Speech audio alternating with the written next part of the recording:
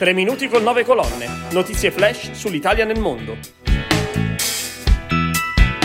Il nuovo assistente virtuale della Farnesina per sostenere i nostri connazionali all'estero e la partecipazione dell'Italia alla competizione internazionale delle Olimpiadi della Cucina a Stoccarda. Sono Marcello Lardo dell'agenzia 9 colonne e questi sono i temi della nuova puntata della rubrica dedicata agli italiani nel mondo. Il Ministero degli Esteri ha lanciato il nuovo assistente virtuale del sito della Farnesina e dei siti delle ambasciate e dei consolati italiani nel mondo.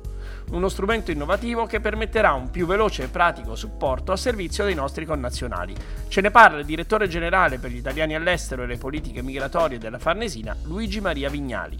Con il chatbot della Farnesina noi proseguiamo e complementiamo il percorso di forte digitalizzazione dei servizi consolari. Si tratta di interloquire con l'utenza, permettere contatti sempre più rapidi, operativi e utili ai nostri connazionali, significa dare servizi dappertutto nel mondo in maniera facile, rapida e soddisfacente per i nostri cittadini.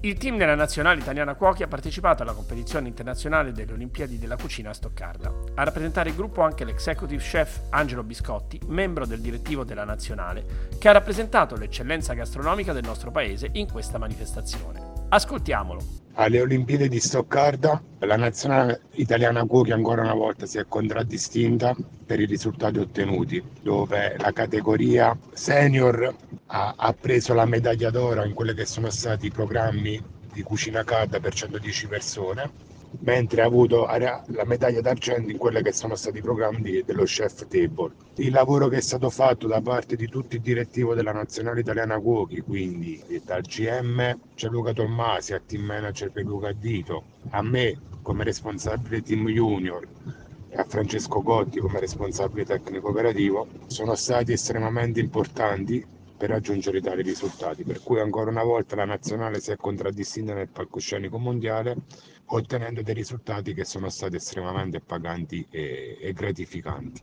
Aggiungo inoltre che quest'anno per la prima volta la nazionale si è presentata anche con il team degli eventi in quella che è stata la competizione della community catering, dove ha visto partecipare un team dedicato e dove anche loro hanno ricevuto una medaglia di bronzo.